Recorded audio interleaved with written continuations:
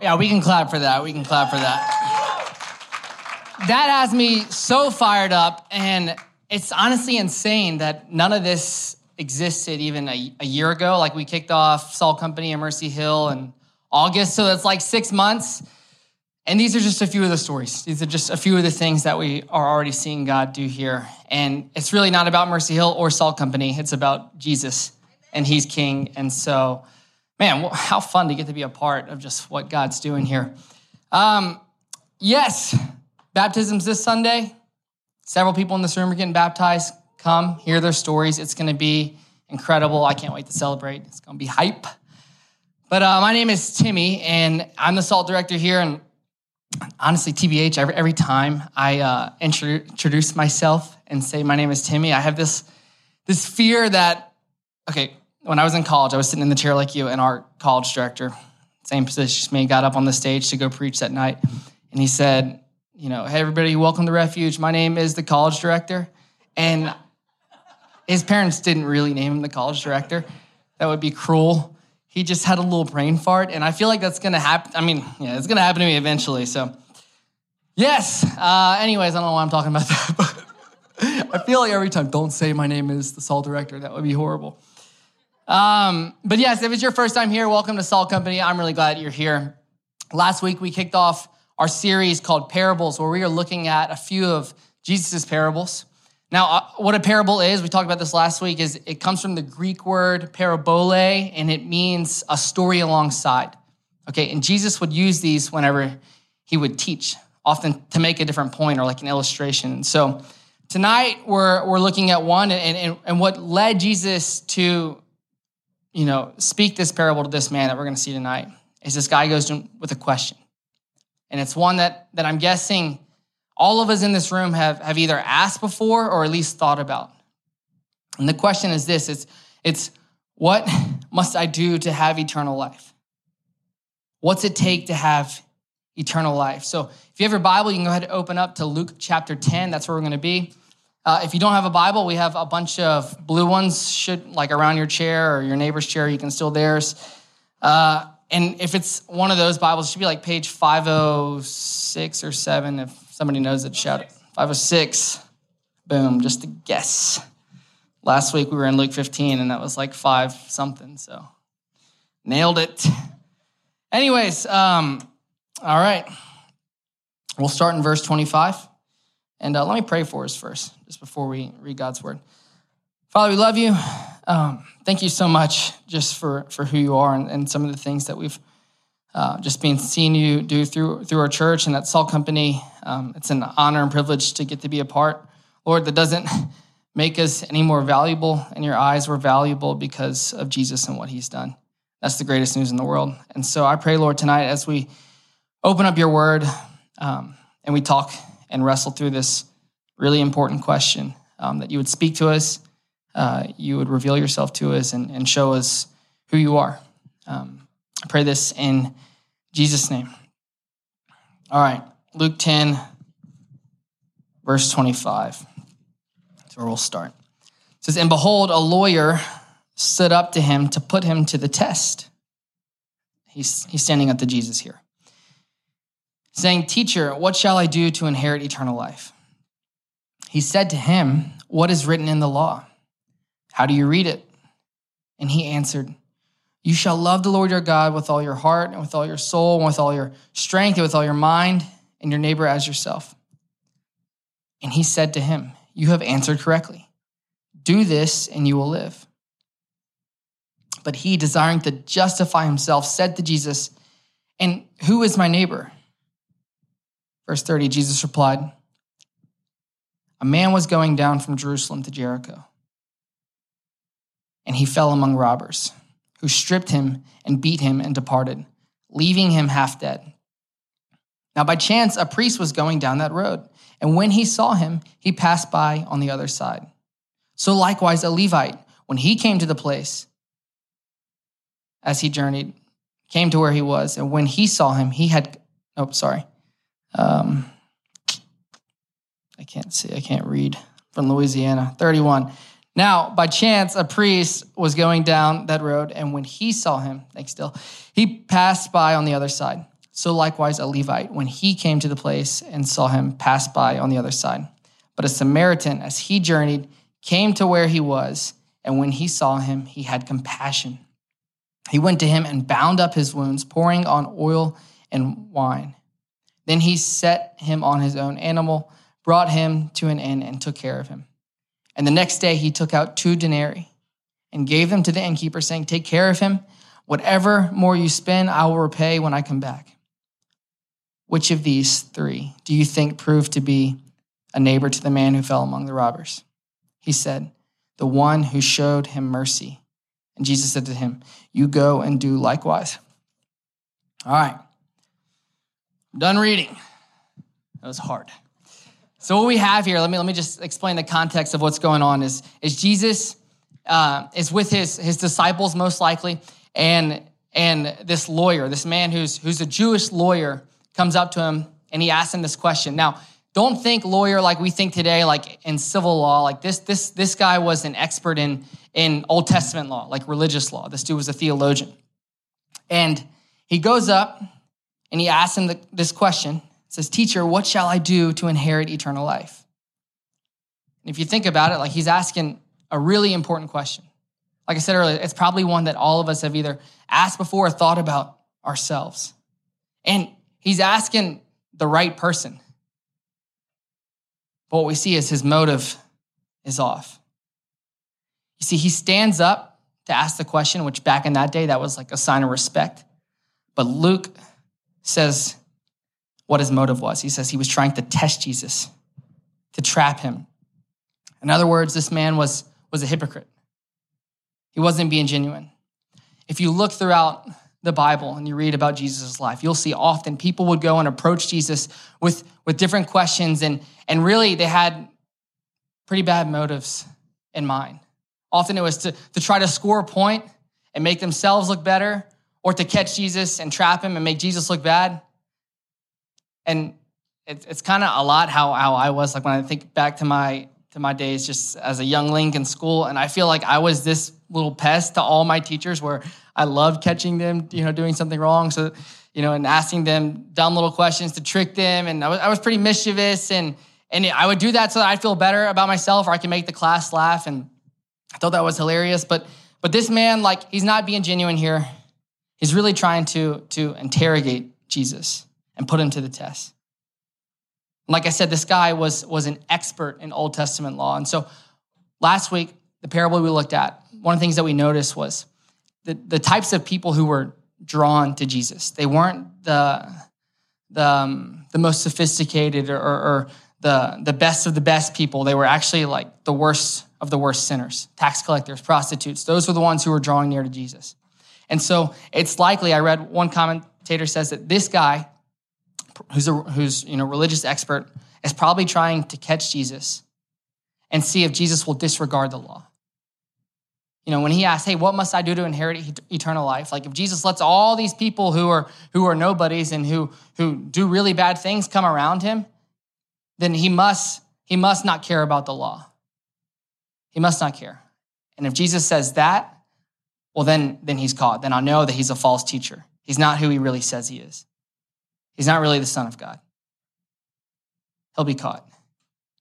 But Jesus, wisely, because he's God, responds with a question. He said to him, "What is written in the law? How do you read it?" See that in verse 26? See, he knows this guy is an expert in the law. He says, "Okay, what's the law say? How do you understand it?" And the man answers, verse 27, "You shall love the Lord your God with all your heart, with all your soul, and with all your strength, and with all your mind, and your neighbor as yourself." See, he quotes 2 different scriptures from the Old Testament. One's in Deuteronomy 6, the other is in Leviticus 19. And he's got them memorized. They're right there. He's just ready to spit it out at Jesus. And it's essentially, if you look at the command, love God perfectly and love people perfectly, your neighbors perfectly. But look how Jesus responds. He said to him, "You've said correctly. Do this and you will live." You see, I think Jesus' response must have stunned this guy.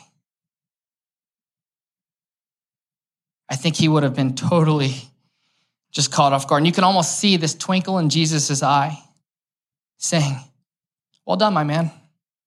Indeed, you're right. Anyone who meets such a standard doesn't need grace at all.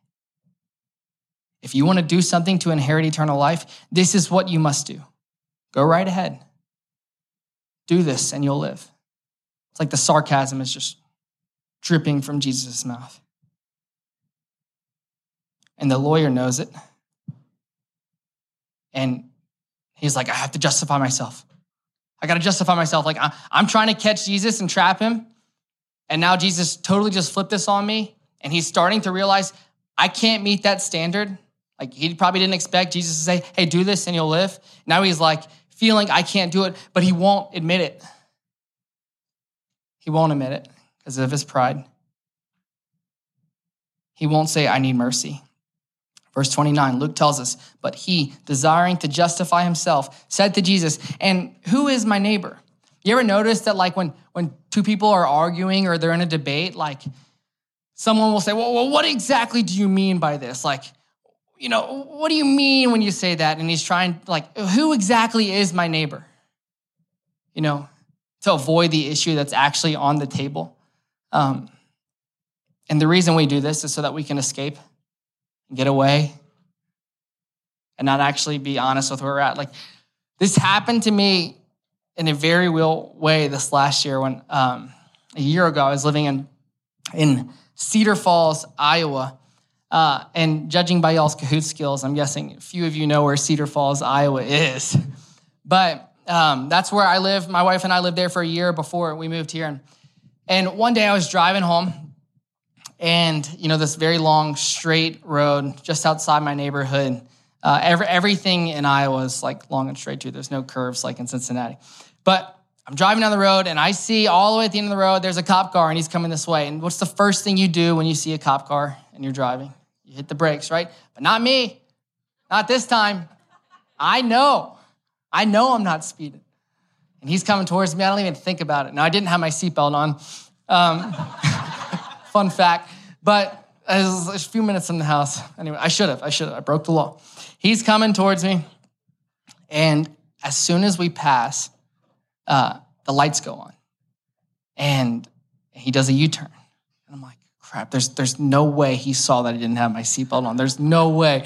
And I'm not speeding, so I pull over on the side of the road, and he comes up behind me, and he's in his car, and then I'm thinking, okay, like, and by this point, I did throw my seatbelt on, which was totally horrible.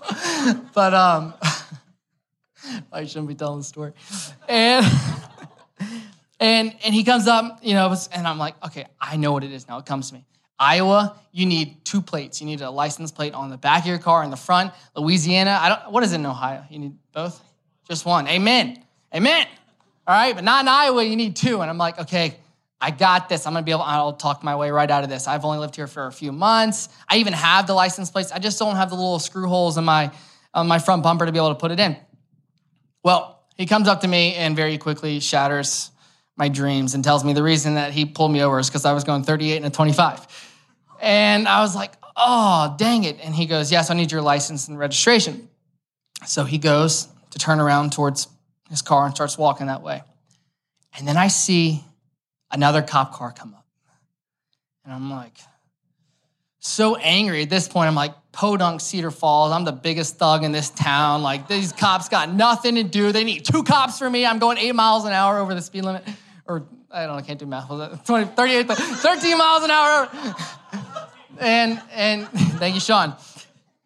And then I notice, wait, that's not another cop car. That's this guy's cop car. And he's bewildered at who is driving my car right now. Okay?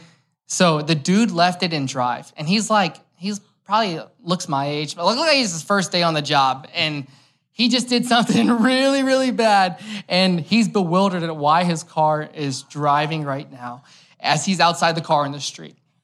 And to this moment, I still don't even know how that car didn't smoke the back of my car. But he starts running after it and it like misses my car barely, starts heading for a person's house, ramps up on the sidewalk. He runs into the yard. The car is going in their yard and literally goes up and hits a tree, okay? And he's like, and then he opens the door. He's got his foot like in here, like he gets in and like backs it up, rolls down the window and says, all right, man, you're good to go. Just slow down, okay? And I said, yeah, sorry, man, mistakes happen. And it's like the fifth bad thing I did in that 10 minutes. And I see him like, he pulls out, he goes away. I see him like pulling the other side of the street and he gets out the car and he's checking out his bumper to make sure it's okay. You know, and I am just cracking up on my way home. Like, man, I should have had a ticket. I deserved a ticket for multiple things. And then I started thinking about it and was like, wait a second. This guy was trying, he deserved to give me a ticket and give justice right then. But the moment he realized, oh, shoot, I just did something wrong, he just wanted to get out of there. Yeah, and that's the only reason I'm telling those stories, because I feel like that's what this dude was trying to do. You see, he just wanted to escape. He wanted to get out there and hide. He was trying to trap Jesus. And then he realizes he's inadequate, that he actually can't live up to this standard. He can't actually love the Lord, our God, with all his heart, soul, mind, and strength. And so he tries to get cheeky with it. And he says, well, who then is my neighbor? And he wants to lower the standard so that he can feel better about himself. And then Jesus tells the story. Look at verse 30. It says, a man was going down from Jerusalem to Jericho, and he fell among robbers who stripped him and beat him and departed, leaving him half dead. Now, Jerusalem, like this story was made up. It's a parable. It didn't really happen. But Jerusalem to Jericho is actually a real, road that people would take. And it was 17 miles long. And it's very common that thieves and bandits would hide out in the rocks and they would wait for merchants to come along, and it was a great place to rob them. And so stuff like this did happen. In fact, there was a little section of it that was called the Pass of Blood. And what Jesus is saying happens in this story is that, hey, this guy's going along this road and he's attacked and he's robbed of all his stuff and he's beaten on the road, dying. He's half dead. He's all alone. In verse 31, Jesus continues. He says, now by chance, a priest was going down that road, and when he saw him, he passed by on the other side.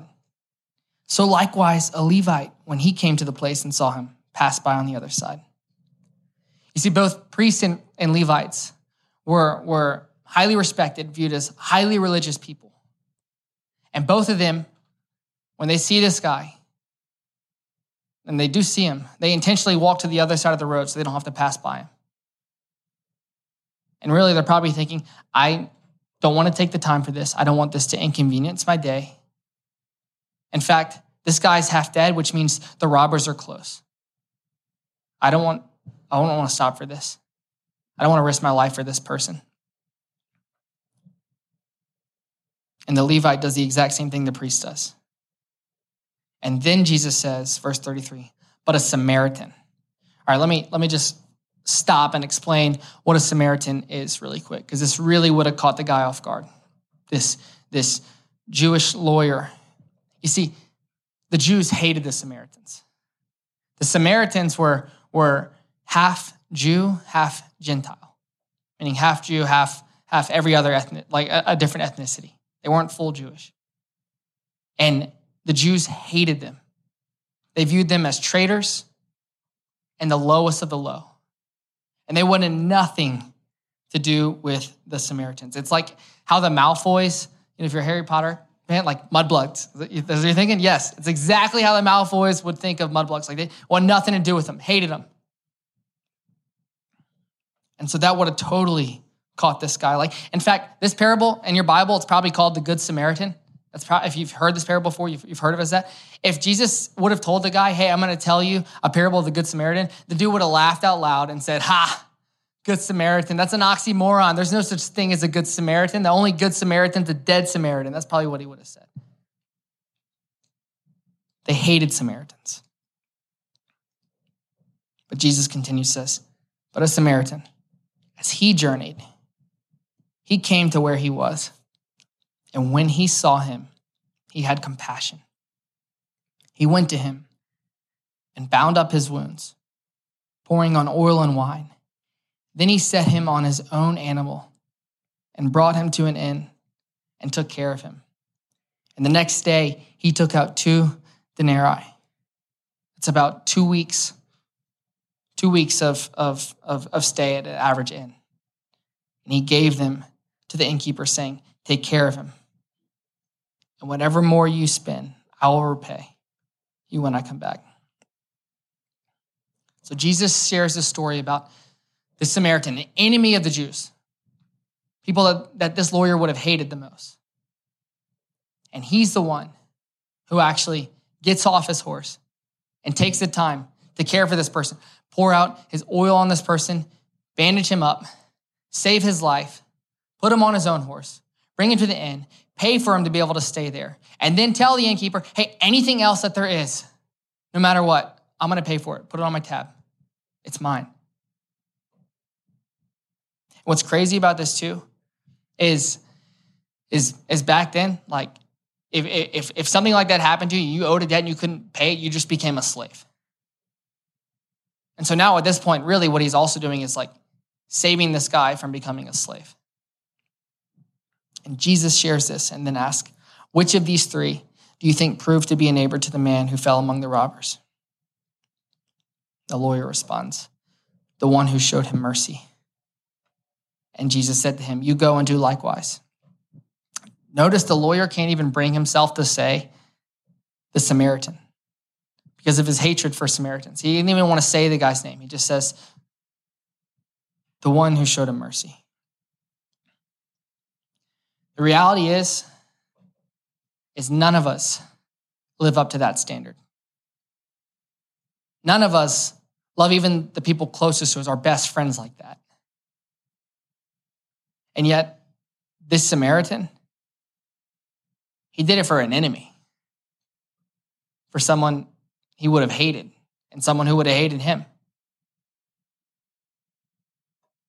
And really, Jesus is showing, hey, the standard for you to have eternal life is so high, you can never reach it. The best thing that could have happened to this person is that he actually goes away and tries to live this way and then realizes how short he falls and that he go back to Jesus and repent and ask for mercy. But we don't see what happens.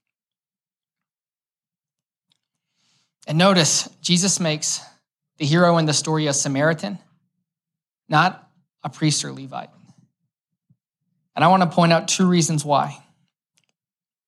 2 reasons why I think Jesus did this. You can write these down. The first is, your morality is not enough to give you eternal life. Your morality is not enough to give you eternal life. And the second is to point out our need for a true neighbor. You see, by putting a priest and a Levite in here, what it does is it shows that, hey, your morality can't take you that far. Your good works, the best things that you can do, you trying to be a good person, you trying to go to church a bunch, you trying to read your Bible as much as you can, you trying to be kind to others, you'll never be able to meet God's standard. You need to be perfect. And by pointing out the priest and Levite both passing by, hey, these are people who are a lot better than us, a lot better than all of us in this room. And they didn't love even close to the way that God requires. And the truth is, every single one of us fail at this. See, almost every religion in the world will point out that for us to be right with God or for us to have eternal life, then what we need to do is be good enough, do enough good things, be better than the person next to you. And if you do enough, then maybe they'll accept you. Maybe you'll be able to go and have eternal life. But that's not what the Bible teaches. In fact, it teaches the opposite, that we can't do enough. Look at what Paul writes in Romans 3 about the law. Romans 3:19. He says, now we know whatever the law says, it speaks to those who are under the law. It's talking about Old Testament law here. Hey, all these rules that God gave his chosen people, we know that whatever it says, it speaks to those who are under the law so that every mouth may be stopped, so that we'd shut up and we'd stop trying to justify ourselves to God and pretend that we are actually better than we are. And instead do the opposite, that the whole world may be held accountable to God, that we realize that we can't do it, that we've sinned against God and we need mercy. And then verse 20, Paul makes it even more clear. He says, for by the works of the law, that means by doing good things, by whether going to church, by loving your neighbor, by loving God with all your heart, soul, mind, and strength, none of us will be able to do that in a way that's enough to receive eternal life. We have to do it perfectly. And we can't do that. And he says, for by the works of the law, no human being will be justified in God's sight. Since through the law comes the knowledge of sin, the law was meant to expose our need for a Savior, our need for grace. It was never given to God's people so that they'd be able to justify themselves. So then the question is, how can we have eternal life? And the answer, which is our second point, is we need a true neighbor. You see, the key to understanding this parable is to notice where the lawyer is placed in Jesus' story. Notice, Jesus doesn't tell the parable and put the lawyer on the horse and the Samaritan on the road. Like, he didn't go to the lawyer and say, hey, a guy just like you was traveling and he came across a Samaritan who was on the ground, who had just been robbed and had just been beaten. And the guy just like you went and poured out oil for him and healed him, bandaged him up, put him on his own horse, took him to the innkeeper, paid all his expense. You go and do likewise. Jesus doesn't do that. Because the lawyer would have been like, heck no, I ain't touching him. I'll run him over with my horse and put him out of his misery. I'm not going by that guy. I hate that guy. But Jesus doesn't do that. That's not the story Jesus told. He puts the lawyer on the road. And he puts the hated Samaritan on the saddle. And by doing this, Jesus is asking the lawyer the question, what if it were you in the road? What if you were lying without hope and half dead? And what if your only hope was an act of free grace to you from an enemy who doesn't owe you any mercy, in fact, owes you the opposite? What if you were shockingly saved by the grace of someone who owes you nothing but rejection? Only then would you get up and begin to love others differently. Only then would that change your life.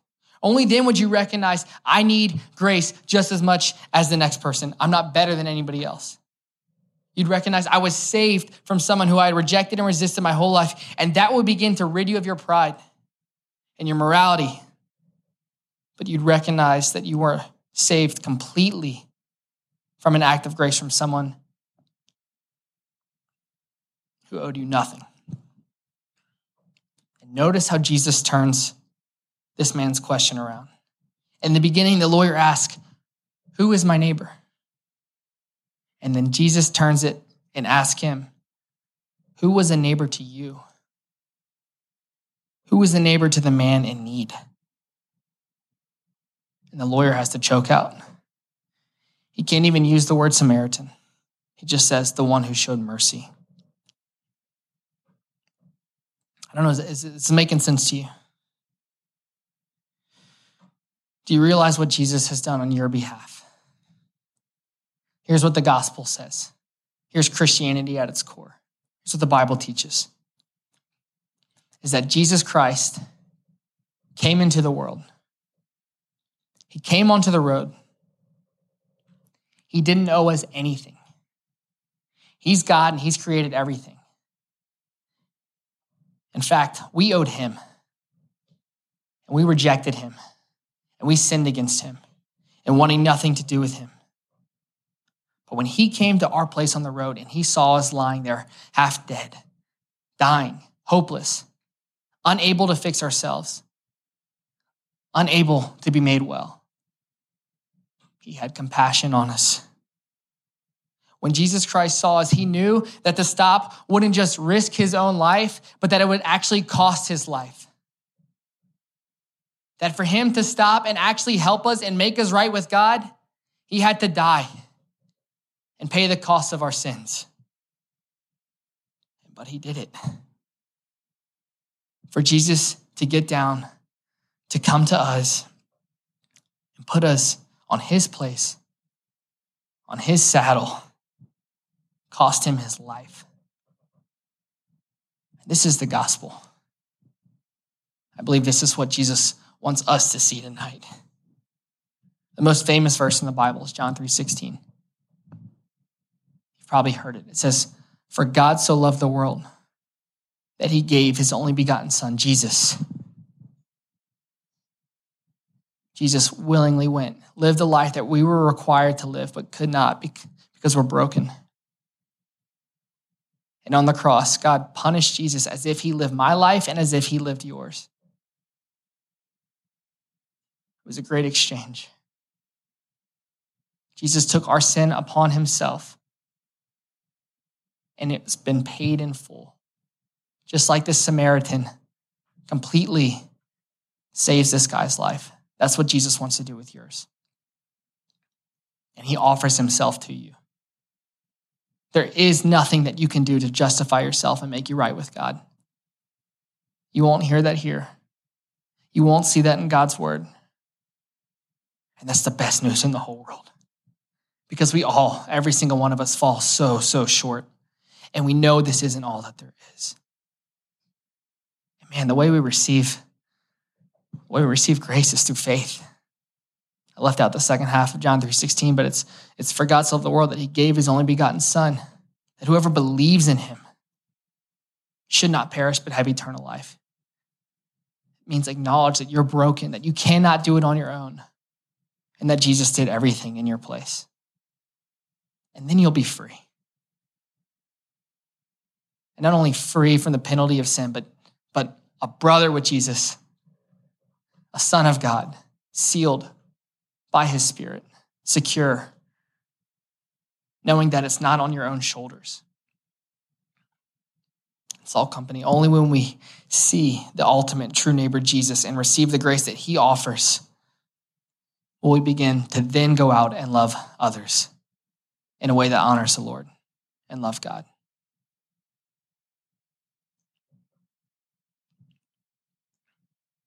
I'm not sure where you're at right now. Maybe this is the first time that the message of Christianity has made sense to you.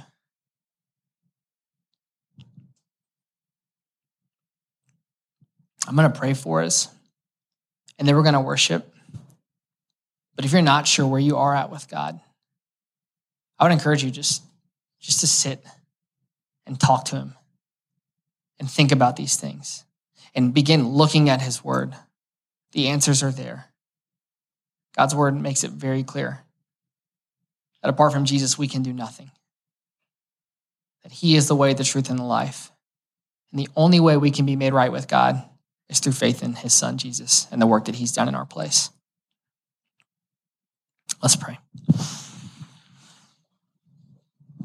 Father, I thank you for this gospel truth that is the sweetest message to my ears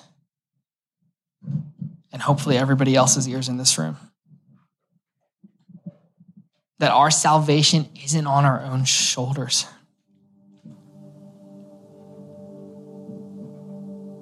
That we don't have to be perfect to have eternal life, which we could not be.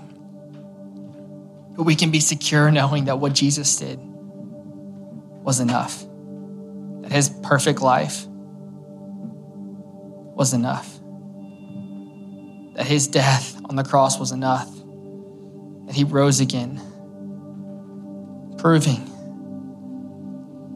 that his sacrifice was enough.